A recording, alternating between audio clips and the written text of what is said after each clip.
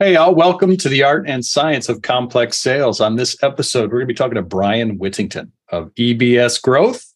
Bryan helps companies develop really good sales teams, gets them really good data, and helps them with sales development process and building their business for a repeatable funnel. Now, there's some great tidbits in this one. He's going to help us understand what are the 4 key triggers that we can pull in any business development process. We're going to talk a little bit about the fact that omni-channel, in his opinion, isn't the way. The right channel is the way. And we're going to talk as well about how do we truly identify that ideal customer profile. Excited for this one? Let's get started. Well, cheers, everybody. I'm sitting here with a nice little espresso, and I get a chance to introduce Bryan Whittington. Welcome to the art and science of complex sales for another episode. I'm so pumped to have a good friend and partner, Bryan, on with us. And Bryan, you are much better at giving an introduction of yourself than I am of giving an introduction for you. So do you mind diving in a little bit for the listeners on who you are? Yeah, no problem. So Bryan Whittington, I'm a founder of EBS Growth. We're a sales effectiveness firm out of Pittsburgh. And really, Paul, what we focus in on is 3 areas of sales effectiveness. One is getting a really good sales team. If you get that really good sales team, then you need really good data where you can actually have a conversation with somebody. And then the third piece is if you don't have the sales team and you don't have the data, we can act on your behalf doing sales development as a service. So those are really the 3 tranches in which we play. Awesome. Bryan, thank you very much. Can you do me a favor? And we're all in the sales game here. We all define it a little bit differently. Do you mind what is your core definition? If you're doing those 3 things for sales, what's your core definition of sales? Yeah. So sales is not marketing. Sales is not negotiating. So that's what it's not. I would really look at sales as a really project management with human relationship skills is really what sales is. From the cold outreach, so if you're doing full cycle sales, that includes from outbound cold calling, cold email, lead generation, all the way through to pipeline management and close. I would also include sales as that account management or customer success of cross-selling, upselling. So that's where sales, I would say, plays. And each one of those, whether if you're prospecting only as an SDR, BDR, or if you're pipeline only as an AE or even a prospecting AE, or if you're cross-sell, upsell as an account manager, customer success, you still need to do all the same things. You need to identify a problem and help them to identify that root cause of the problem, right? So that gets into the project management of identifying what it is. And then the best solution, whether yours or somebody else's, the best solution, uncover that. And then make sure if you're the right solution, that you help them to have that emotional, compelling reason why to act and act with you if you're the best approach. If you're not the best approach, then be a good integrity-filled person and say, you know what, we're not the best here. Let me recommend this person and then you're going to have the best evangelist ever. So you won't win on this round, but the next round, you're going to have that win plus all of their friends and family coming to you, you know? That's a really unique definition. I've never heard that. So project management with relationship skills tied in. So what is one more important than the other? Like, how do you look at that in your world? Well, so I would say you don't have to be terribly relational. I think most people, right? I'm going to get the police called on me for saying that because everybody says sales is all about the relationship. No, it's really not. If you are in enough pain, if you have a big enough problem, you'll do business with somebody that you don't necessarily like. I would rather say that sales is based on trust. Have you built up that environment of trust, comfort, and credibility at a peer-to-peer level? That even if you don't necessarily like me, because maybe I'm not the smiling, clad handing, take you out for beers and a doll kind of thing, but I can solve your problem, you're going to go with me over somebody that, is a professional visitor. I have a huge pipeline. I'm just not closing any business. I'm getting invited to your kid's birthday party, for goodness sakes, but you're not buying anything from me because I haven't built up the trust that I truly understand what your problem is and can therefore solve it with the right solution. So I would say more important than anything is that project management of uncovering the problem and being able to solve that problem. So I think of a book, Kim Scott wrote a book called Radical Candor. And in radical candor, that's where you can be assertive, not aggressive in your language. I'm going to assertively ask you hard to answer questions and challenge your assumptions to make sure that we have it right. That's assertive with human relationship. But obnoxious aggression, that's the second best, where at least you know what I'm coming at you with, so you can make sure that you get the problem solved. So the rest is just, trying to be friendly for your own selfish interest, which I disagree with wholly. When I hear that, I think of business and focused. I think of a focused relationship, right? A relationship and an exchange of communication. We have to trust each other. It's a focused relationship. I think what you're working to dispel, what I hear is working to dispel that myth that I need to be liked. So I think there's a massive, massive difference between being, and I go to Stephen M.R. Covey's book, Speed of Trust, where he defines, the things that you have to have in trust is character and competence. Right. Right. So he defines those pretty clearly. And he doesn't put character, competence, and friendliness, right? Or likability, those are all things that happen. But tell me a little bit more about that concept, because I know you're also one of the things that we have connected on is you use these OMG assessments before. And one of their things is this idea of need to be liked in sales. But what does that mean to you? So when you dive in, I love that idea of radical candor, obnoxious aggression. I've got to read that book, but tell me more about that. Like, sales need to be liked, this idea of being able to be respected, not liked. What does that mean to you?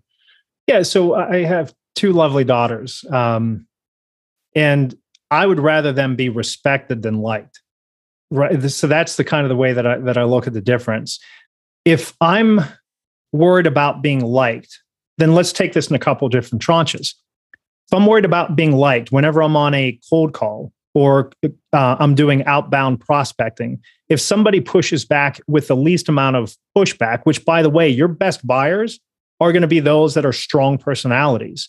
So if I say, oh, okay, I caught you at a bad time, or, oh, okay, you're not interested whatsoever, without being able to ask a follow-up question, that is for their benefit, right?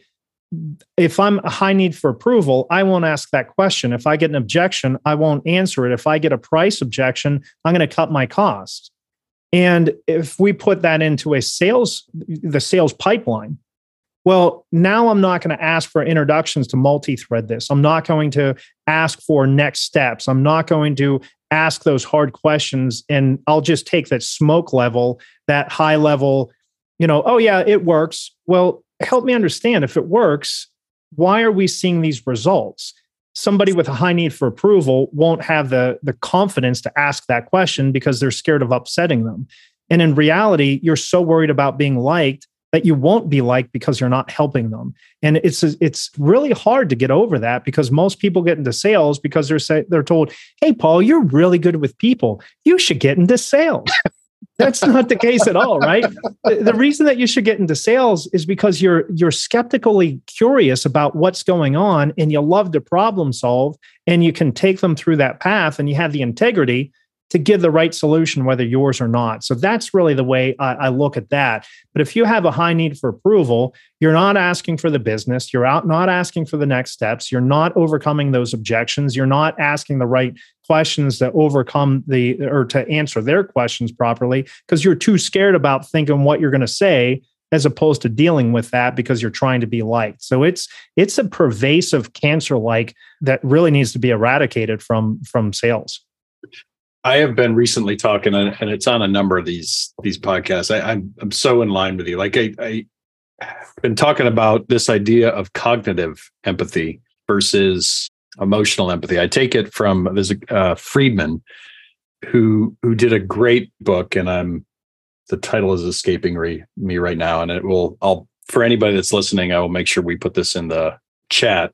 There's a great book where he says that weak leaders essentially lead from the lowest common denominator. And the lowest common denominator, a lot of times, is human emotion in the moment, right?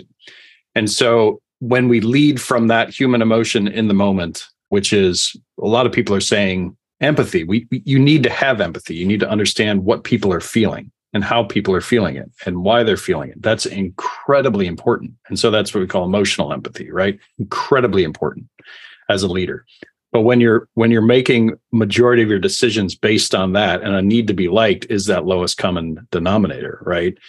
Then you're not setting yourself up or your company up for a vision-based success plan, right? Because you're always that vision is not going to feel good at any given point. But the idea of cognitive empathy is being able to understand why they put themselves in those shoes. So like cognitive empathy with a CEO to me is amazing project management. That's how I'm delivering that, which is how we walk a path together that I know enough about you and putting myself in your shoes. And I know that I need to know enough about you that I can ask those hard questions without being afraid, which fear becomes that again. If I lead with that lowest common denominator, fear, I'm not going to get to that point. So the point I guess I'm trying to make is I'm in complete agreement on that need to be liked. And it also becomes that lowest common denominator, right? It is that because it's a fear-based response. It's, oh my gosh, somebody won't love me.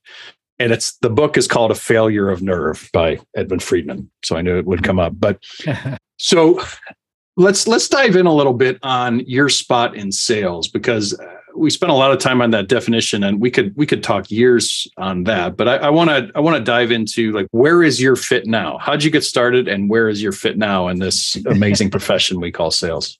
Yeah, so I think like most, I accidentally got into sales. Right, I've always been around sales. My mother was retail sales all of her life, and I didn't really know what I wanted to do whenever I grew up, and ended up getting into sales, but I went retail sales, right? Because that's what I knew. And you talk about a rough lot. I was 21 years old, making maybe 30 grand a year, 35 grand a year. As a 21-year-old, you're like, woohoo, that's good. That's a good amount. And then it hit me, oh my gosh, this is going to be the rest of my life for the rest of my life. And I loved travel. So I ended up becoming a pilot of all things with the military. But I didn't know that about you. Yeah, if you look back here, so I was a glorified gas station attendant. I flew KC-135s. Are you serious? That's awesome. So I flew KC-135s with the Air National Guard. But the cool thing about the Air National Guard, it's a part-time gig. Mm-hmm. Well, I read this book called The E-Myth by Michael Gerber, and I fell in love with entrepreneurship. And I just jumped into it. And that was about 2002. I started my first entrepreneurial venture. Ended up in real estate because this real estate was hot, became a real estate agent. And I remember it was the first year I was a real estate agent in 2005. I asked one of the agents, I said, how do you plan this out? I mean, your ebbs and flows, your 1099, how do you hit consistent revenue? And he looks at me and goes, I have no idea, kid. And he's been in this industry for years and years and years. Lo and behold, I came to find that most real estate agents, they sell about 2 or 3 houses a year, right? And back whenever I started, you could not survive off of that. So I accidentally became Rookie of the Year just from hustle and asking people questions. Well, in 2008, that's whenever the market really tanked. Yeah. And I ended up having to close things down because I went way overboard and tried to build up multiple different businesses. I was running like 7 businesses at the time. It just got overextended. And whenever the bottom fell out, there went everything. Well, I ended up getting in or finding out about this group called Sandler Sales. And I ended up finagling away because I was just broker than broke at that point, right? Everything fell out. I had to close down the businesses. Finagled a way of getting into Sandler. And within 2 weeks, I thought, oh my gosh, if I would have known this would have transformed everything. Because from that 2002 to 2008, I thought that you had to be liked. And I'm sometimes not the most likable person. Ask my wife and kids, right? So that's what I thought you had to do. And then once I went to Sandler and found out there was sales methodology, the thing that I learned from flying was being a flight instructor, the best way to learn is to teach. So I ended up becoming an associate with Sandler so I could teach sales. And that's the way I really started to learn. So that was back in 2009. And I've just absolutely been a student of the game. of sales since 2009. So really started tinkering with it about 2005, 6. I thought I knew what I was doing. But once I hit Sandler and there was a methodology to it, and here's a big thing. I don't care if you do Sandler, Spin, Gap, you name it, they're all more or less the same fundamentals, but get a good methodology. And your methodology is not your sales process, was what Paul's going to probably talk on too. Your selling system tied with your sales methodology. If you do that well, you'll be effective in sales. That's an awesome story. No, I absolutely love that. And right at the end there, I completely 100%, I call it a sales framework, right? And which the framework entails the methodologies and processes, and also, everything else that you need around sales, but and the tech stack essentially. So you have a framework that ties together the difference. But I'm so in agreement with you. I first in sales process and methodology, like I actually started in sales process. Like I got this idea. Okay, here's the process, and here's how we got to follow it. And I was in sales operations, right? But I didn't understand that big gap. There was a massive skills gap that I had for a long time, that because I was focused solely on process. Mm-hmm. And I was the same thing. I was like, I need to be like, but I followed these steps. But okay, I didn't follow them skillfully, and I didn't follow them in the right way. So how do you help people then today? What's your role? What's your role right now in the overall sales game? Whenever companies come to me, they typically are in a couple of different stages. They might be early stage, founder-led sales, so they don't have a sales team yet, or maybe they have one or two that aren't doing terribly well. So we can evaluate their current team to see how they're doing, make recommendations. We call it a sales effectiveness and improvement analysis, right? So we can do that to really test the team. And then we can either do it what's called a do-it-yourself model or a done-for-you model. And we take really good sales data, and we have a couple of different sources that we can get sales data for them. And then we run it through what we call the Reach My ICP, vetting process of sales of this data. And as you know, Paul, what this does, allows us to know if the person is going to answer their telephone, if they're going to be likely to be engaged on LinkedIn, if you can only email them because they're not going to ever answer the phone or be on email, or on LinkedIn, or if you have to do the most costly approach, right? For years and years and years, all of these gurus were saying omni-channel, telephone, email, LinkedIn, right? That is the most costly approach. Here's a case in point. We just recently discovered this. If we use the Reach My ICP process and only call those who answer the phone, Paul, we call them T3s. We were able to set a meeting once every 58 attempts, not conversation, every 58 attempts. Calling non-T3, we call them T2. Those T2, where we know that voicemail ties to that person. So it says, "Hi, this is Paul Fuller," right? We know that matches. Instead of a call or 58 calls to set a meeting, we had to do 450 calls to set a meeting, plus leave voicemails, plus do email. There is such a massive difference in doing that and the cost associated with that, let alone how many people out there use a Zoom info or what you name the platform, and they have their sales team just cold call and cold email that list. If you do that, you're going to have a conversion rate somewhere between a 3 to 5% call to connect rate. And you're going to take here, I have it right here. So I ran the numbers here not too far back, 13,279 attempts to do what we can do with those T3 in 454 attempts. So that one person, just one salesperson doing 50 calls a day, right? That's the average. They're doing 40 to 50 calls a day. One sales rep, it would take them 256 business days, right? However many weeks that is, that's business days. So a whole entire almost year of business days, which takes you probably a year and a half, 2 years of business days to do what we can do in 9. And so that's what we're really focusing in on. So I don't care how good your salesperson is, if they're having to do 13,279 attempts talk to the same amount of people that we can do in a month, they're not going to be able to compete. And that's why they're not hitting their revenue targets, their booked meetings targets, because it's not like they're not trying. They just don't have the number of conversations that they need. So that's what we really focus in on, is helping people to have more conversations in a shorter period of time. So one of the things that you mentioned there, well, everything that you mentioned there is really goes along to the thought that I have that is a part of that sales framework, right? Which is data is the engine, regardless of how you get it or if you're omni-channel. I have two questions for you on the omni-channel one, but data is the engine that drives any sales process. Like if you think about it, when we talk about data, it's who is the ideal customer?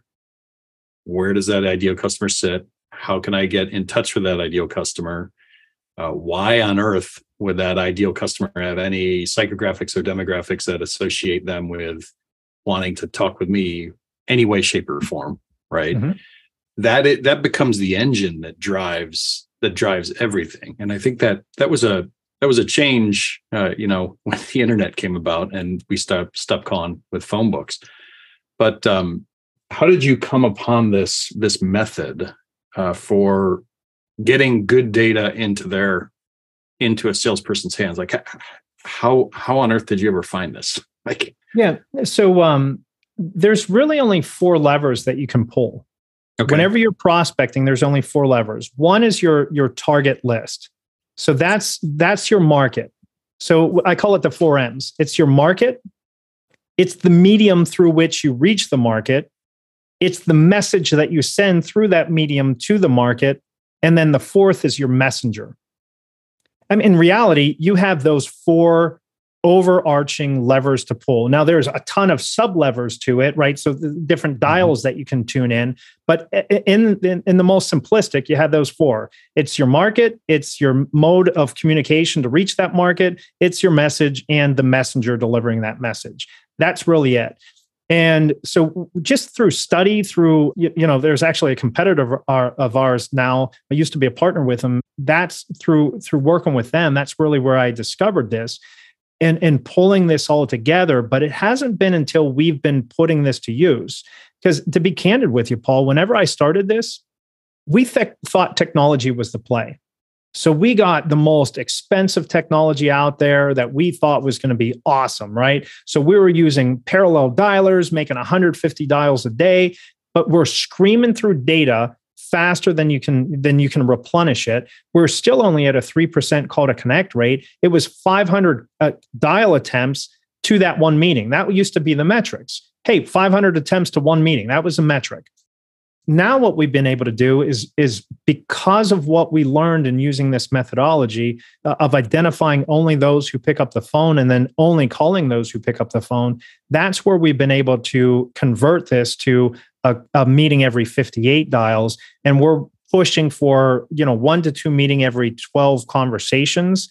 And that's going to vary on what you do. If you're more complex or highly commoditized, you might be in around 20 conversations to a booked meeting. Or if you're really super hot, new thing, like if I was selling GPT-3 or Chat GPT, then I probably need about 3 conversations to book a meeting. So it really depends on what your offering is, but that's going to be your metrics.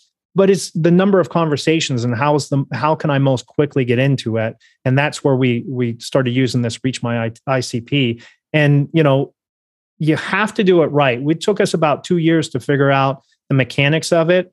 And then once we figured it out, that's whenever we really started taking off. You said something a little earlier that caught my ear, and it's going to catch a lot of people's ear, which is omni-channel. You need to be everywhere.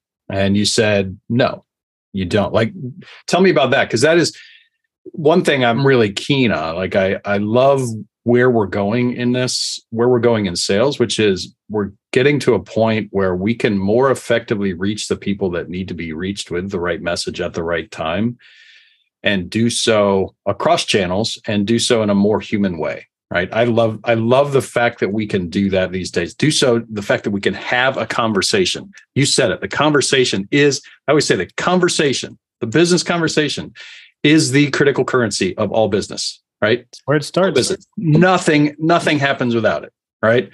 But you have a specific approach to increase your odds, and you're saying no, you don't need omni-channel. So tell me more about that.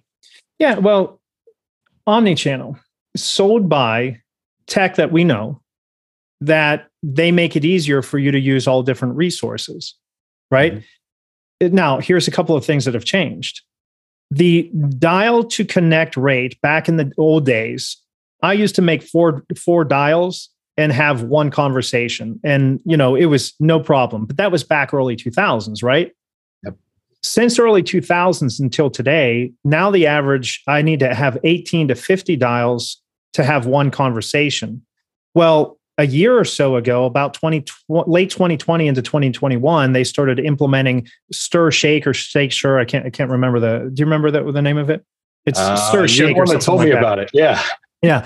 So what that does is that plummets your dial to connect rate, because if you don't do that properly, then the telephone won't work. So it's more than just good data. It's more than just having that data sifted and filtered like what we do. But then it's also utilizing it correctly. So those omni-channel technologies don't do the shake stir. They also are just blasting these emails out. And now your email reply rate is 1.5 to maybe 2%. So that's not working. So it's a massive volume play. And everybody gets frustrated. And then you go, okay, well, let's try LinkedIn. All right, well, 85% of the people on LinkedIn are only on there 15 minutes or less a month. So if you're doing LinkedIn, that's a lot of wasted effort there. So if you're wasting effort because only 0.5 to 2% are going to reply to your email, if you're wasting effort on LinkedIn, and that's a long process, unless if you're cheating the system and doing an automation, and everybody loves automation in their LinkedIn, right? And then if you're calling people who are never going to call to answer, it's just nothing but waste. So our premise is this: only use the channel that will work. Now, there's some companies that my approach won't work, right? There's one company where we had to do omni-channel because that's the only approach that's going to work, because of that whole entire list, only 5% of that list answered their phone. So if I'm only going to be able to reach 5% of the whole entire list, that's not going to have great success. So that's where on some campaigns, we do have to do omni-channel, but we just know that the customer acquisition cost is going to be substantially higher because of the labor effort required. But if I have 20 to 40% of my list picking up the phone, I can do more by telephone. If I have a 15 to 30% call to connect rate or a 3 to 7 attempts to conversation, I can have more conversations faster than most sales organizations. So going back to that example, 454 attempts to have 101 conversations, as opposed to 13,279 attempts to have those same 101 conversations. It's an unfair advantage that you can't keep up with. I can have 2 SDRs do that part-time, or 2 sales reps doing that at 50 dials a day. That's $15,000 sales rep cost. Whereas to do that, the reps needed to have 101 conversations in 5 days would require 16 reps. So what we did, 101 conversations in 5 days, 2 reps, $15,000. To be able to do that, needs 16 reps. That's $120,000. So what would you rather, $15,000 a month or $120,000 to have the same results? Yeah, when you said, so only use the channel that will work. That is awesome. And I love the 4Ms. So that's going to be one of the highlight reels that come out of this pod. But market, medium, message, and messenger, having those 4. Do you have any sort of scoring system, or how do you look at that when you're getting into an engagement and you're getting into start, leveraging how do we leverage the resources that we have right now to go make an impact, right? That not everybody's going to be perfect for outbound dialing or outbound phone calls. That everybody's not going to be perfect for LinkedIn. How do you look at the right market, the right medium, the right message, and the right messenger? So on the target side, let's hit that because that's likely the most important. If you don't have right target, meaning if you don't have your ideal customer profile, if you don't have your intimate understanding of who will care about this and why, you're going to miss. So that list, that target, knowing your market, the approach who to approach in your market. That's the most important. If you miss on that, I don't care how fancy your tech stack is, how good your sales team is, how good your messaging is. If you don't get that right, nothing else will work. So that's step number one. Step number two is taking that intimate knowledge and being able to uncover the why somebody will act. And we put that in a message. So if you have an easy approach, the nice thing is if that same messages matches each and every single one of the ideal personas to go after, easier. If not, then we have to have a couple of separate campaigns. So right message to that market. That's I'd say that's third most important. Second most important is knowing the best way to approach that person through the mode. So telephone, email combo with voicemail calls or LinkedIn. So that's the third piece that you need. And then the fourth piece is the messenger. And believe it or not, I used to think the messenger was the most important. The messenger is actually the least important. If you have the right target with the right message and you're having conversations, even bad salespeople can have enough conversations using the right message to the right targets to convert. So step number one, right? I'm working with you and I'm not asking you to give up any secrets, but somebody listened to this and they're saying, all right, and I've done this, you've done this, hundreds of people thousands, millions of people have done the exercise to reach their ideal customer profile and look at that. Do you have a most important or a couple of most important thing in looking at who is my ICP or in doing that exercise? Like how do you start that for somebody? So a couple of things. One is I'm going to look at my go-to-market strategy. Okay. If I can get a little bit into the weeds here. Yeah. I'm going to look at my go-to-market strategy because depending on my average contract value is going to depend on my go-to-market strategy. If I don't have a very high average contract value, or I don't have a large lifetime value. So here's what I mean by that. You can use this multi-stage sales development system where you have top of funnel outreach, goes to a AE that does pipeline management, to an account manager or customer success to close, right? If I have that go-to-market strategy, then I'm going to need about, somewhere between, with inflation, I would, just to be safe, about $10,000 profit margin. Okay, so your gross profit, that means incremental revenue for those non-accounting people like me. That means how much after your cost of goods sold, how much revenue is left over, not after all expenses taken out. That's your net revenue, but your gross profit. You have to have about $10,000 per contract, or you need about $25,000 over a 3-year period of time of margin to be able to do that omni-channel, to do that broken up sales development. If you don't have that, then you need a full cycle sales rep to go the whole entire funnel from prospecting to close and maybe even account management. But I'd be cautious there because if you want them to get net new business, they're going to do all account management and it's all about the relationship and you're going to not get net new business. So that's a different story for another day. Or if that's not going to work, then can you do product-led growth? Which, by the way, product-led growth, you're going to need a sales team anyway to get to go upstream. You're going to need a sales team, so you're going to fall into the same problem. Or can you do self-service, where you're going to have SEO and tons of marketing dollars to do this? So you really have to determine what your go-to-market strategy is.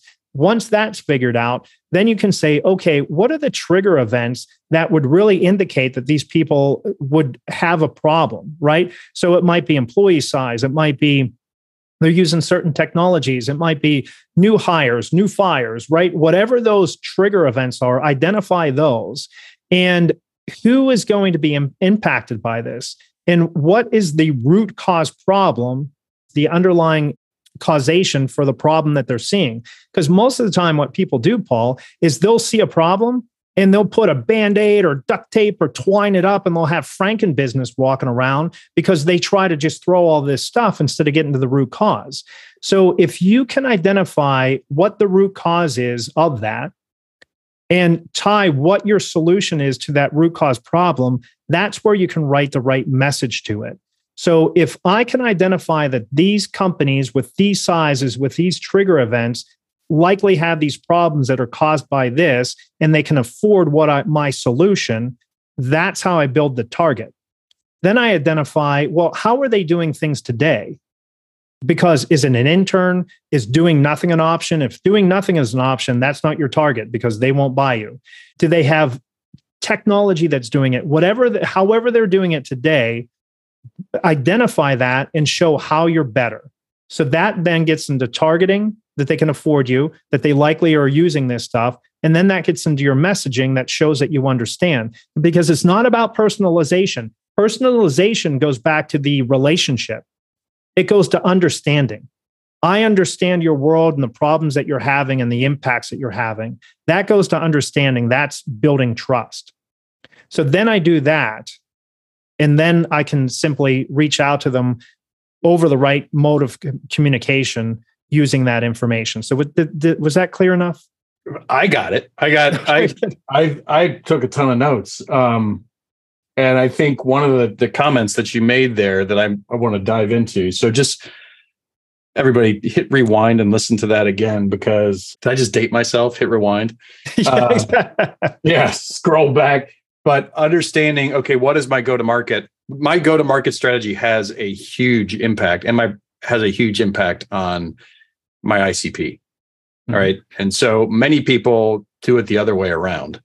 That's a really interesting take. And I love that. I think that I learned a ton there. I think one of the things that you said there at the end, let's dive into this one final thing, and then we'll close out today. But you said it's about, so personalization is hot, right? Oh, hey, John, I checked you out on LinkedIn. Here's your this. You said it's about understanding. It's not about personalization. So that right there is, I think it's a brilliant statement, but dive into it a little bit more. I really understand what you mean there. Yeah. If you reach out to me and say, hey, thanks so much for your service, I really appreciate it. Go Bobby Mo. You have brought no value to me whatsoever. Mm-hmm. Right. But if you come to me with a challenge that I likely have based upon my business model, hey, Bryan, notice that you're dealing with XYZ industry and are using XYZ tech stack. And there's tons of ways that you can get that information out there, whether GPT or what is it called? GP3 or Chat GPT, there's built with. So there's all of these different things that you can use to find that stuff. And then you customize it that shows your understanding. So you say, hey, Bryan, notice that you're dealing with X, Y, and Z industries, and you're using ABC tech stack to reach them. Typically, it would take 13,279 attempts to reach your target audience. Whereas what we do, it would reduce that to 454 attempts. Don't know if that would be relevant in your world. Something like that, where now you showed extreme relevance, put a little bit of what you do and how would it impact them, and then open to, I call it not a call to engagement, or excuse me, not a call to action, not a CTA, but a CTE, a call to engagement. Is that a worthwhile conversation to have? CTE, call to engagement. I love it. I think we could talk probably for another, and I'm going to invite you back. We need to have another discussion and keep diving into this. So does that make sense to you? Sure. We definitely have the next one. Okay, cool. So Bryan helps people develop really good sales teams with really good data, and actually can help them execute on that. How do people, and I would highly recommend, if you're into numbers, if you're into discussing that, and how this actually can impact your business through the numbers, Bryan has got a huge handle on that. So how do they connect with you if they want to reach out? Yeah, the easiest way to reach me is just reach out through LinkedIn. It's Bryan. I spell it incorrectly. It's with a Y. So Bryan Whittington. You can reach me out there. You can also check us out on our website, ebsgrowth.com. So that's Echo Bravo Sierra growth.com. You can reach us out there. Tons of resources on that page for you, from podcasts. We have a podcast that Paul's going to be on here in a little bit called the Talent, Sales, and Scale Show. And you can also sign up if you wanted to see if your data if this approach would work with your data. We have a free pilot that you can run 200 records through. So just put in there that you heard it from this podcast, and we can get you a free 200 record pilot to see, would this be right for your group? Yeah, if they just put in membrane, That works. Just put in membrane. Yep. Just put in membrane. And that Bryan is a membrane partner. We love having him in this partnership. And it is something that we truly, truly value. Haven't mentioned that. We'll dive into that at a later date. But thank you so much. Thank you so much for the time spent. I'm going to remember the 4 M's for a long time. I'm going to start leveraging it in my process and how we build. Just an quick and easy way to get a handle on this. And also seems highly, highly effective. So with that, everybody, we're signing out. Have an absolutely blessed and beautiful day. We'll see you. Hey, thanks. Really appreciate it.